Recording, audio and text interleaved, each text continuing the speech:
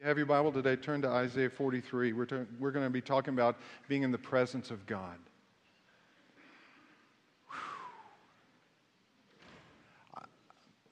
I don't know how much better the praise and worship can get, guys. This is just awesome.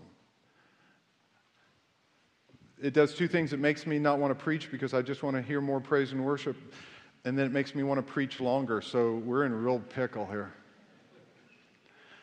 Little faith, great God. The potential of God's presence.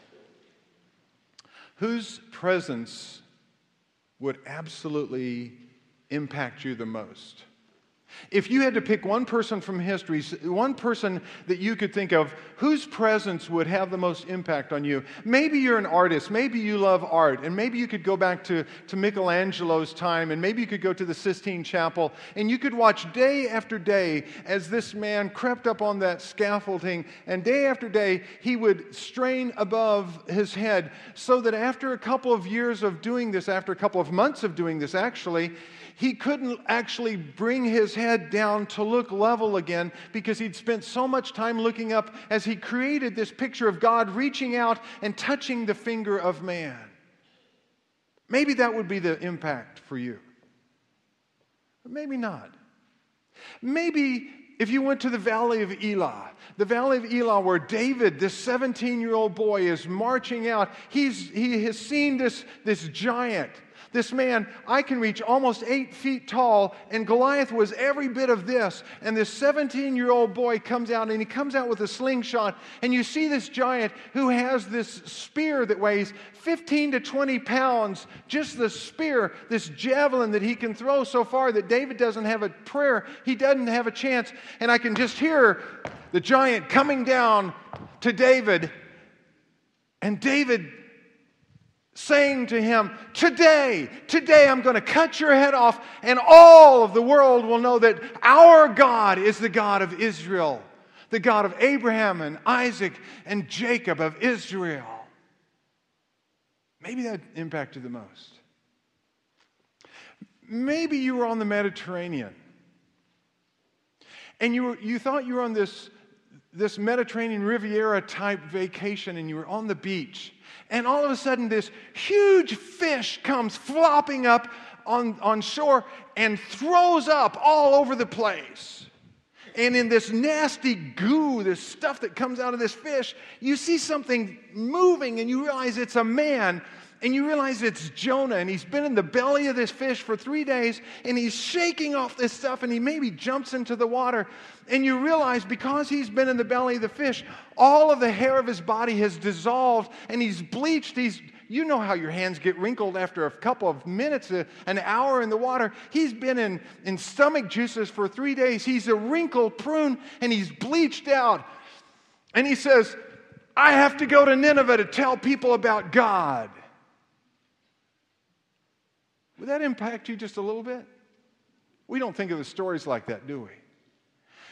And yet the Lord says there's one person whose presence would impact you the most, but we have a hard time putting into 3D, putting into our life the impact of God every day in our life. But Isaiah 43:2, look at what it says. It says, when you pass through the waters, not if you pass through the waters, but when you pass through those waters, I will be with you. When you pass through the rivers, they will not sweep over you. When you walk through the fire, you will not be burned. The flames will not set you ablaze. You are God alone in the good times and bad. You are on your throne. You are God alone. That's what that song just said that we sang. And the Lord says the potential of God's presence is so overwhelming you can't even imagine, you can't fathom what it would do if you realize that God is with us in the good times and bad. Here's where we're going. If we truly crave meaning, if we crave power, satisfaction, security in our lives, God's presence is not optional, it's essential. How can we realize the potential of God's presence? We're going to look at that in Isaiah chapter 43, verses 1 through 7. Here's the first thing. God's presence provides the ultimate security. You know that, but you're going to see it in a different way today. Isaiah 43, verses 1 through 7, this is what it says. But now, This is what the Lord says, He who created you, O Jacob, He who formed you. That's the word in the Hebrew. It's like a potter is forming the clay. He who shaped you infinitely, O Israel. Fear not, for I have redeemed you. I have summoned you by name. I've called you by name. You are mine. When you pass through the waters, I will be with you. When you pass through the rivers, they will not sweep over you. When you walk through the fire, you will not be burned. The flames will not set you ablaze.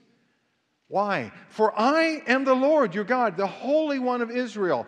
That phrase is repeated over and over and over in all of Isaiah. The Holy One, the pure One of Israel, your Savior. I give Egypt for your ransom, Cush, or the Chaldeans, and Seba in your stead. In other words, He's going to rearrange nations so that it suits Him when it suits Him to help them. Look at verse 4. Since you are precious and honored in my sight, because I love you, I will give men in exchange for you and people in exchange for your life. Do not be afraid, for I am with you. I will bring your children from the east and gather you from the west. I will say to the north, give them up, and to the south, do not hold them back. Bring my sons from afar and my daughters from the ends of the earth, everyone who is called by my name, whom I created for my glory, who I formed, who as an artist I formed and made. Powerful verses. God's provision is all about our security. God's presence provides that security for us. And here's the first thing that we need to ask. Is God's provision or His presence more important to me? Is God's provision, is what He provides, or His presence more important to me? Because if we're going to talk about God's presence, we need to know that we're talking about God's presence, not just what He does for us. In verse 1 it says, but now. That's a real change of pace. And it's not that Israel has changed, it's that God has changed. It's not that Israel is out of the woods because they're still doing some really stupid things. I don't know if you know of anybody that would still do stupid things. We're all stupid sometimes, aren't we? We make terrible choices. And God says, even though they have not changed, I have changed. I love them, and I'm going to be with them even when they're being punished, even when they're being disciplined. What the Creator says is, I will redeem you. I will buy you back out of the market. I think that's interesting. There was a time when we had at a church, we had a mixer, a soundboard that was stolen. And we needed to get a soundboard for Easter. And so I was calling around and I found a music store there in Amarillo that had exactly the mixer we needed. And I said, this is awesome. You know, they stole it just a week before Easter and we're going to get this mixer back. And I went. And it was a perfect match for what we'd have. The same mixer, exactly. In fact, my name was still on one of the little tabs. They'd stolen it and sold it to this music company. And I called the police and I said, this is our mixer. And he said, until we get this straightened out, how much are they asking? And I said, well, they're asking $400. This thing is worth about $4,000. They're asking $400. He said, why don't you buy it back and then we'll straighten it out later? I said, it's mine. It's the church's. Why should I buy back what is already mine? We had a little discussion that day. The short end of the thing was the church got the mixer back without having to pay for it again. But you know what? The Lord said, you are mine. I've already bought you with a price. And He buys us back out of the marketplace by giving Himself. God loves us that much. And He says, when you pass through the waters, did Israel ever pass through the waters? Remember the Red Sea?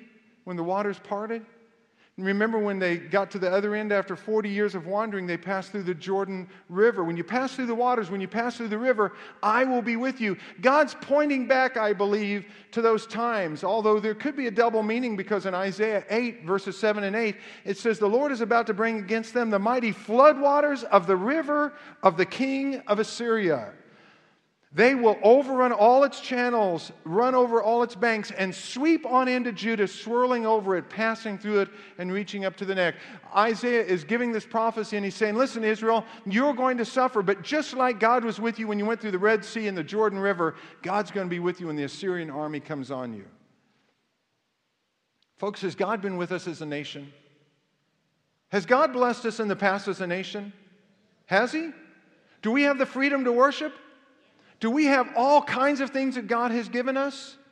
God's past provision for us ought to assure us of His intentions. And it doesn't say that we're not going to go through a tough time, but God has blessed us in the past. He will be with us when we go through the deep waters. He's with us. After this last week's rain, we understand the flood analogy, don't we? We understand about the water up to our neck. But it says when you walk through the fire, did Israel ever walk through the fire? Well, shortly after Isaiah wrote this, there were 3 teenagers that were taken a few years later, Shadrach, Meshach, and Abednego. And they were taken into Babylon, and they were taken as into captivity. And Nebuchadnezzar said to them, if you don't bow down to this idol that I have erected, I'm going to throw you into the fiery furnace. You remember that story? And they walked through the fire.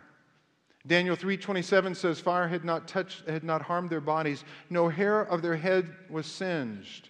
For me, that wouldn't be nearly as much work as it would be for others. But no hair of their heads was singed. Their robes were not scorched. There was no smell of fire on them. I can't even start a barbecue without smelling like fire. How could they walk through the fire and not smell of fire? And when did they experience God's presence? When Nebuchadnezzar looks into the fire, he says, there were 3 that we put in, and there's a 4th who looks like the Son of the living God. This is a man who didn't even believe in Jehovah. He didn't believe in the Lord that they worshiped. And he said, there were 3 of them, but I see God with them. My question goes back. Do we want God's presence, or do we want His provision? What I love about Shadrach, Meshach, and Abednego, they said, O King, live forever. But we will not bow down to this idol. The God we serve, He is able to keep us from the fire. But if He does not, we will still not worship this idol. And God calls to us today, and He says, are you just interested in what I can do for you, or do you love me? Are you interested in what I can provide, or do you care about me? In Exodus chapter 33, Moses has struggled with the children of Israel, and they've been belly aching. They get out into the wilderness, and they don't have water, and then they don't have food, and then they don't like the bread that they're given, and they want meat, and they want rotisserie chicken. They want all this stuff from God. And Moses is frustrated. And finally he says this, then Moses said to God, if your presence does not go with us, do not send us from here.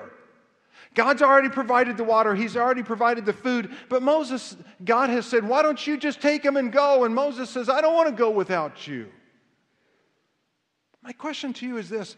Do you walk every day like that? Do you want God's presence in your work and in your life? We don't really think that God is going to be a part of our life. We don't understand that. C.S. Lewis wrote something that I think is just amazing. It's about his early conversion before he was a Christian. And he says that we talk about wanting to know the Lord and His presence, but we don't really want to know it. This is what he says. It's always shocking to meet life when we thought we were alone. It's always shocking to meet life when we thought we were alone. I was watching one of these renovation rehab things, and there was this woman that was redoing her porch with her uncle this week. And there was a snake living under the porch. And they didn't know the snake was there. And every time the uncle would poke the snake, she would cry out and scream, and she finally went and sat in the front cab of the pickup. Look out, we cry, it's alive. That's exactly what C.S. Lewis says. And therefore, this is the very point at which so many draw back. And C.S. Lewis says, I would have done so myself if I could. He said, I talked about God and thought about God, but when God became alive, I would have drawn back and proceed no further with Christianity. You see, if God is an impersonal God, well, that's well and good. A subjective God of beauty and truth and goodness, a God that just lives inside our heads, that's even better. A formless life force surging through us, a God who gives us power which we can tap, that's the best of all. Someone that I don't have to know, he says.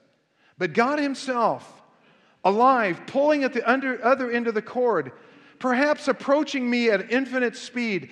God the hunter, God the king, God the husband who wants a love relationship, that's quite another matter. There comes a moment when the children who've been playing at burglars hush suddenly. What was that? Did you hear that noise? Was that a real footstep in the hall? Is there a burglar in the house? There comes a moment when people who've been dabbling in religion suddenly draw back. Supposing we really found God. We never meant it to come to that. Worse still, supposing God had found us. Is God's provision or His presence more important to us? Number two, is being precious to God valuable to me? Did you notice it says that we are precious? Verse 4, since you are precious and honored in God's sight. Is that valuable? What's the most precious thing to you? I read this true story this week. The guy was from Arkansas. I'm so sorry, Gary. I wish he'd been from someplace else, but he was from Arkansas. Gary's background is from Arkansas. Don't hold that against him. He loves Jesus anyway, okay? This man's home was on fire in Arkansas. And as the fire truck pulled up, he yelled, "Oh no, I've got to go get it. It's the most precious thing in my home." And he rushed in, and the fireman said, "Was there a pet?" "No." "Was there a child?" "No." "Was there a spouse?" "No." And they thought, well, he must have pictures or something. And sure enough, he came out with one big painting. And he turned it around. It was a picture of Elvis on black velvet. You might be a redneck if that's the most precious thing in your home. That worries me. True story. Can you imagine that? I worked in a bank when I was going through college. And I was reading, every now and then people don't pay anymore on their safe deposit boxes. And the things that are the most precious, the things that you can't live without, if you lose them, you're going to be in deep trouble. That's what you should put in a safe deposit box. In South Carolina, these are some things when they opened the box. The only thing that they found in there, in one of them, 3 sets of baby teeth. In another one, $4,000 worth of rare coins and a broken transistor radio from 1962. A broken transistor radio, that's important. I'd keep that in the safe deposit box. Here's my favorite. $100,000 in cash. They had not paid the rent, and they had gone in and opened this up. $100,000 in cash and 25 gallstones in a little bottle.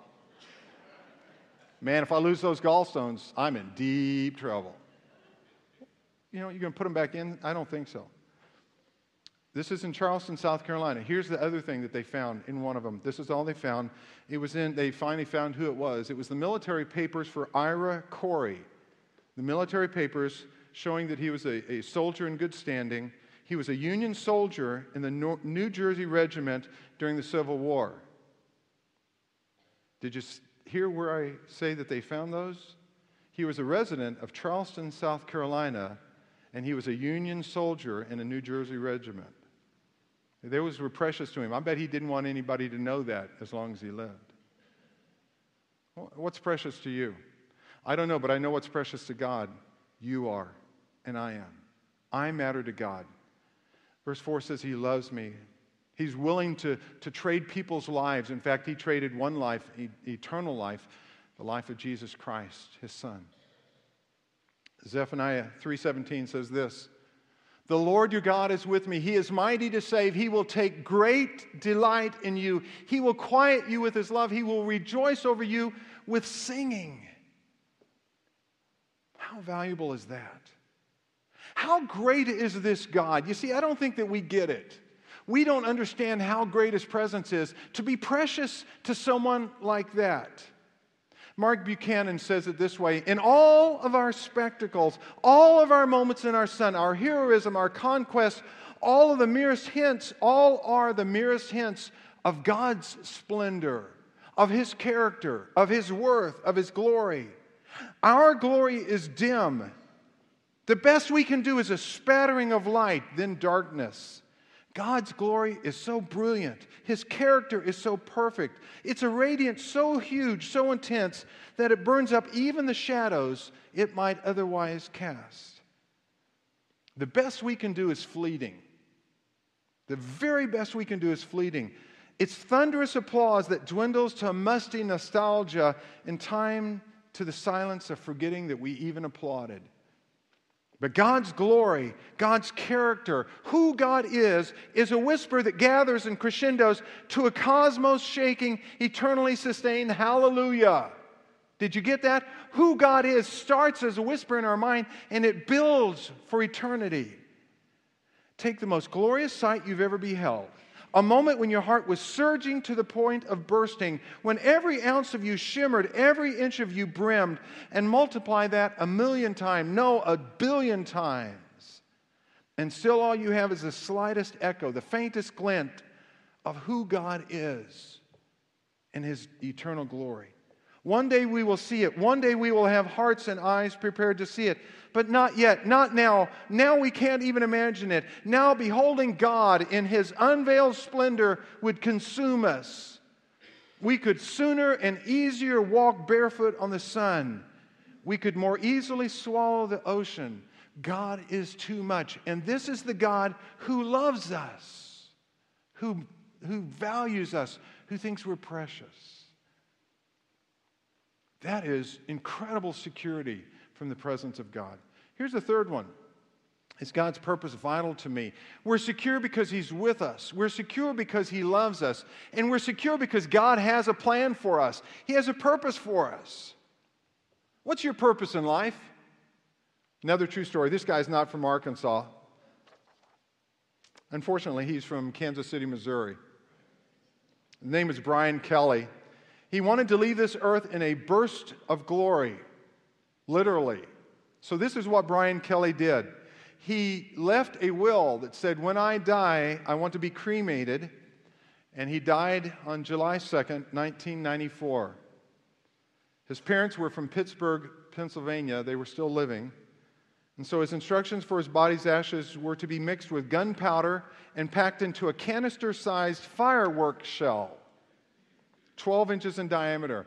On August 12, 1994, at a convention of pyrotechnicians in Pittsburgh, where his parents lived, Brian Kelly was reduced to 2 pounds of gray silky dust and was hurled heavenward, spiraling into the night sky with 2 silvery comet tails looping behind, where he erupted in thunder and starbursts, a cannonade of booms, a cascade of brilliant colors, and then Brian Kelly was blackness. You say, that's the stupidest thing I've ever heard. Who would want to go out with that kind of a burst of glory? Let me ask you a question. Did Brian Kelly make more of an impact with his life than you have with yours? God says, I made you to make an impact, and not as a part of a fireworks shell. I made you to have an impact on those around you. 1 Corinthians 3:18 says we are to reflect the Lord's glory. We are to be transformed into His likeness with ever-increasing glory, which comes from the Lord. We are to be His children. When we break, we ought to bleed God and God's love and God's power and God's passion and God's purpose. Proverbs 19:21 says it this way: many are the plans in a man's heart, but it is the Lord's purpose that prevails. If you want the greatest security, find out what God's purpose is. We were studying that in Class 101 this morning. We went through the 5 purposes that we have as a church, as individuals, as a part of that church. We were studying that. God has a plan for us. Tony Evans said something, and my wife found it, and she typed it out for me, and I keep it on my desk. I look at it every morning. This is what Tony Evans says: don't make your dream your goal over the purpose of God.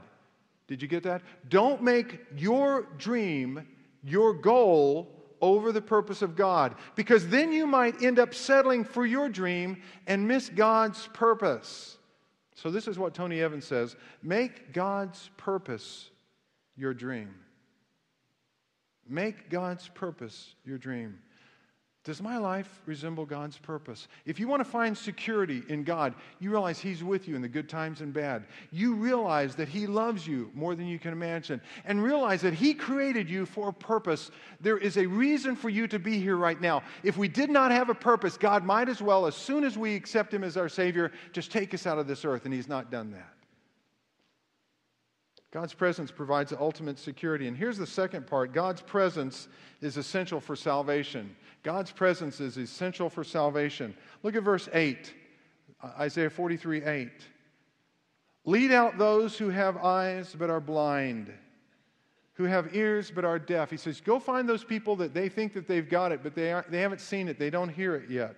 Verse 9, all the nations gather together and the peoples assemble. Which of them foretold this and proclaimed to us the former things? Let them bring in their witnesses to prove they were right, so that others may hear and say, it's true, it is true. You are my witnesses, declares the Lord, and my servant whom I have chosen, so that you may know and believe me and understand that I am He. Look at what He says. God is saying it. Before me no God was formed, nor will there be after me. I, even I, am the Lord, and apart from me there is no Savior. Did you get that? There's only one God. There's only one Savior. Verse 12, I've revealed and saved and proclaimed, I, and not some foreign god among you, you're my witnesses, declares the Lord, that I am God. Yes, and from ancient times I am He. No one can deliver out of my hand. When I act, who can reverse it? This is what the Lord says, your Redeemer, the Holy One of Israel. For your sake I will send to Babylon and bring down as fugitives all the Babylonians in the ships in which they took pride. He's telling them, even when you see Babylon come, I'm still in charge. Look at verse 15. I am the Lord, your Holy One, Israel's Creator, your King. This is what the Lord says. He who made a way through the sea, a path through the mighty waters. He's referring back to that again. Who drew out the chariots and horses, the army and reinforcements together, and they lay there never to rise again, extinguished, snuffed out like a wick. Forget the former things. Do not dwell on the past. See, I'm doing a new thing. Now it springs up. Don't you perceive it? I'm making a way in the desert and streams in the wasteland. Look at verse 25. I, even I, am He who blots out your transgressions for my own sake and remembers your sins no more. In verses 22 through 24, he talks about, you've not called to me.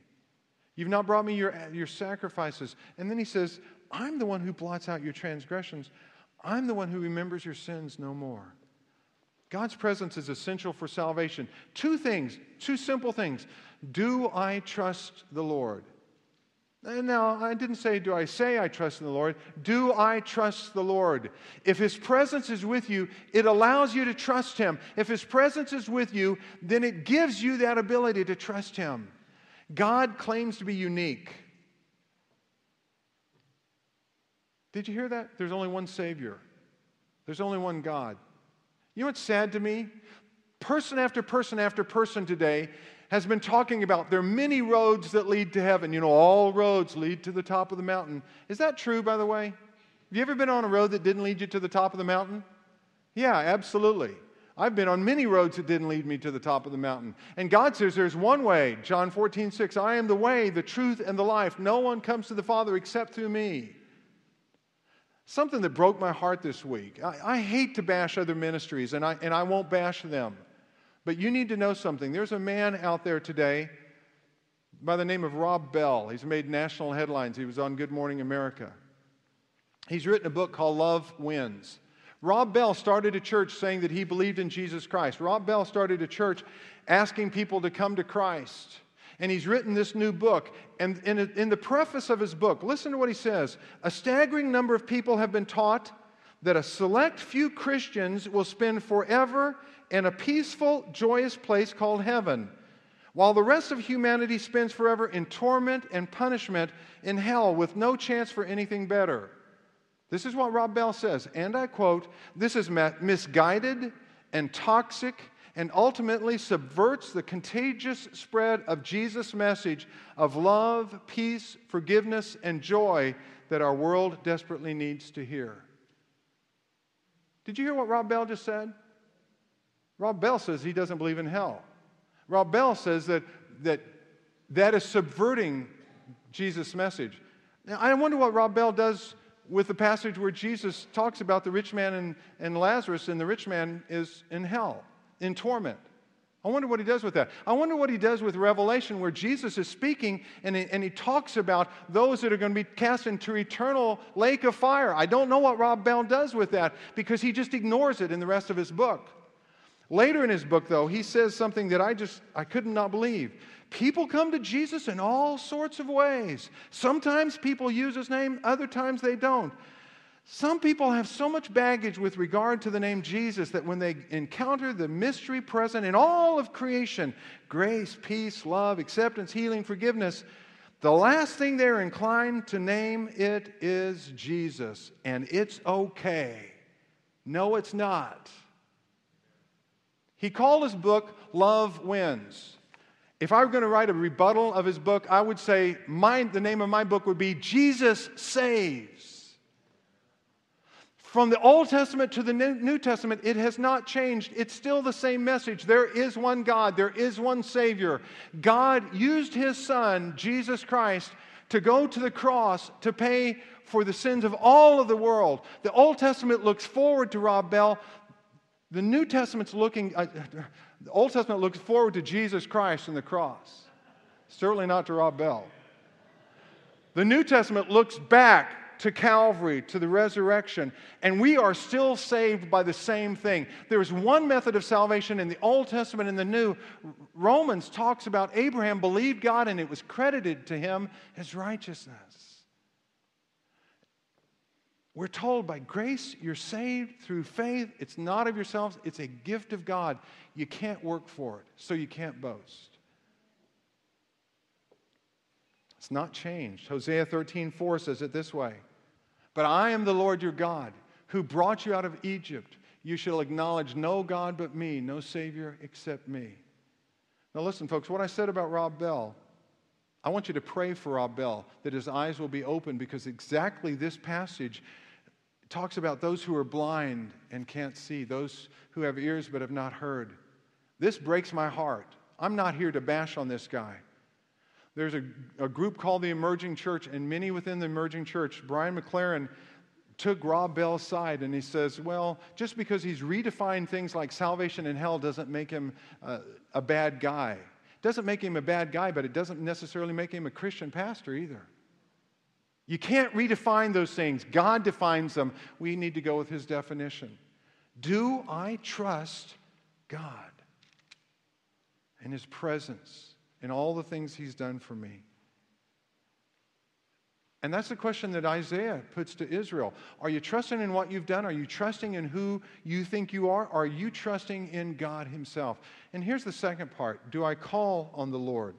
Verse 22 says, you have not called upon me, O Jacob. You have not wearied yourselves for me, O Israel. You've not brought me sheep for burnt offerings, nor honored me with your sacrifices. I've not burdened you with grain offerings, nor wearied you with demands for incense. How do you call on the Lord? Well, there's a couple of ways.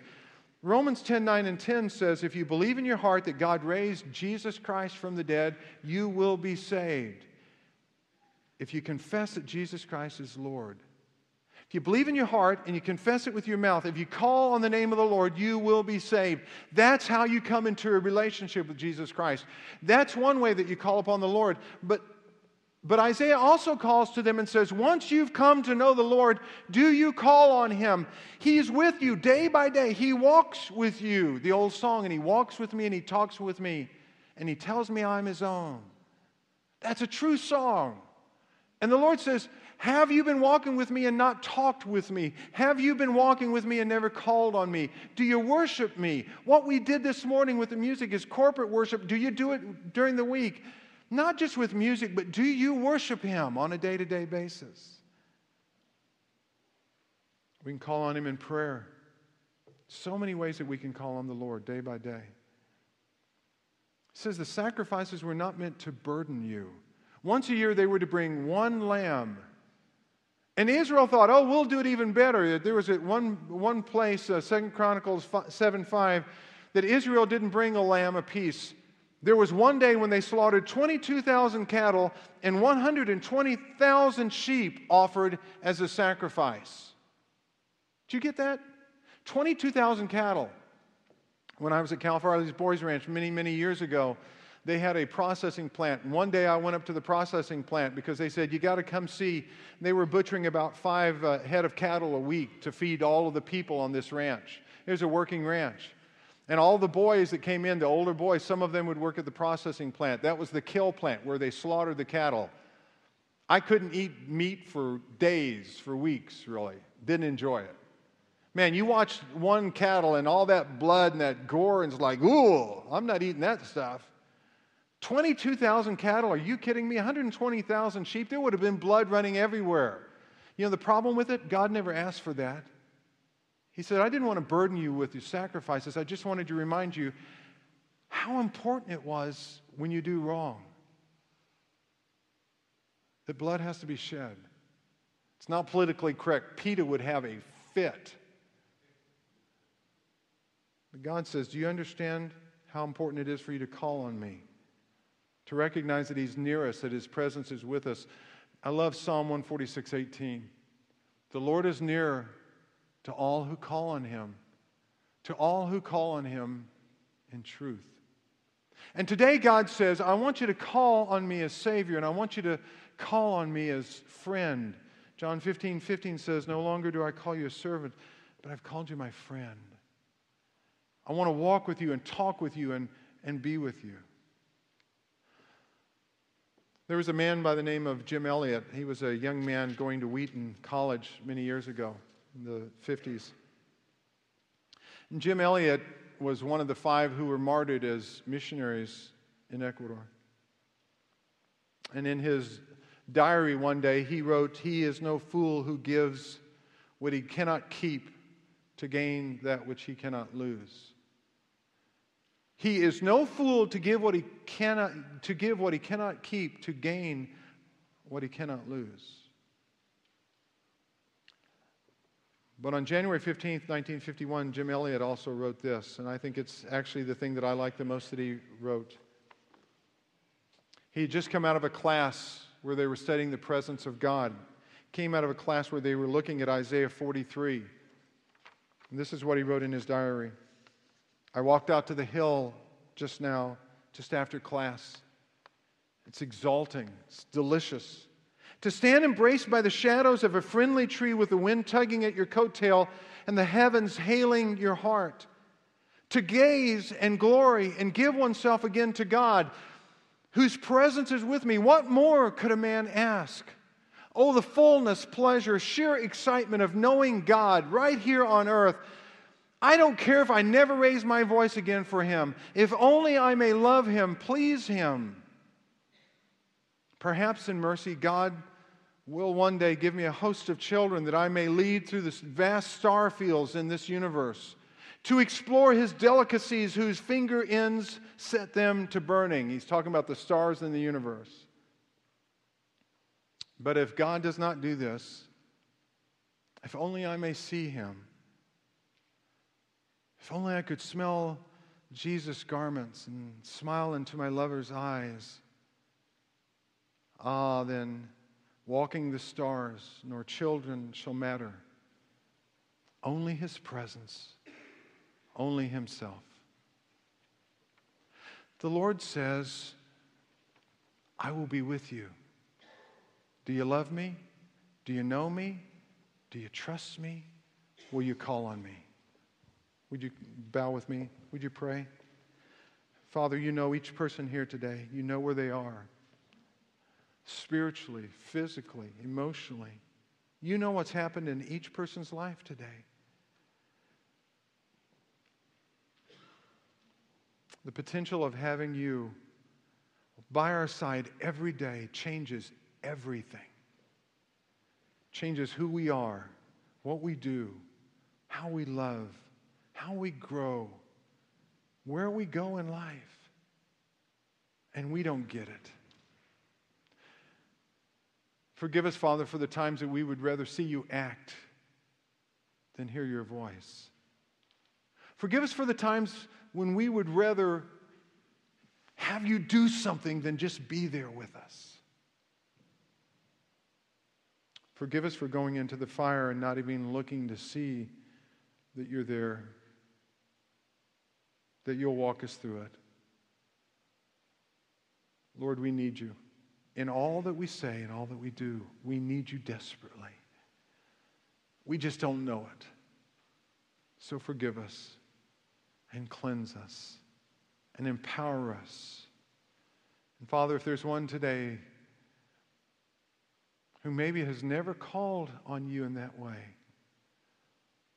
They believe today that Jesus Christ, Son of God, Son of Man, came to die in their place, took their place on the cross, was raised again to prove that he is who he said he was, that he has all power. They believe that, and now they want to talk about it. Cause them to come to the front, Father, and sit on one of these chairs to respond to this invitation. Father, fill us, use us. May your Holy Spirit empower us each step of the way. We pray this in Jesus' name. Amen.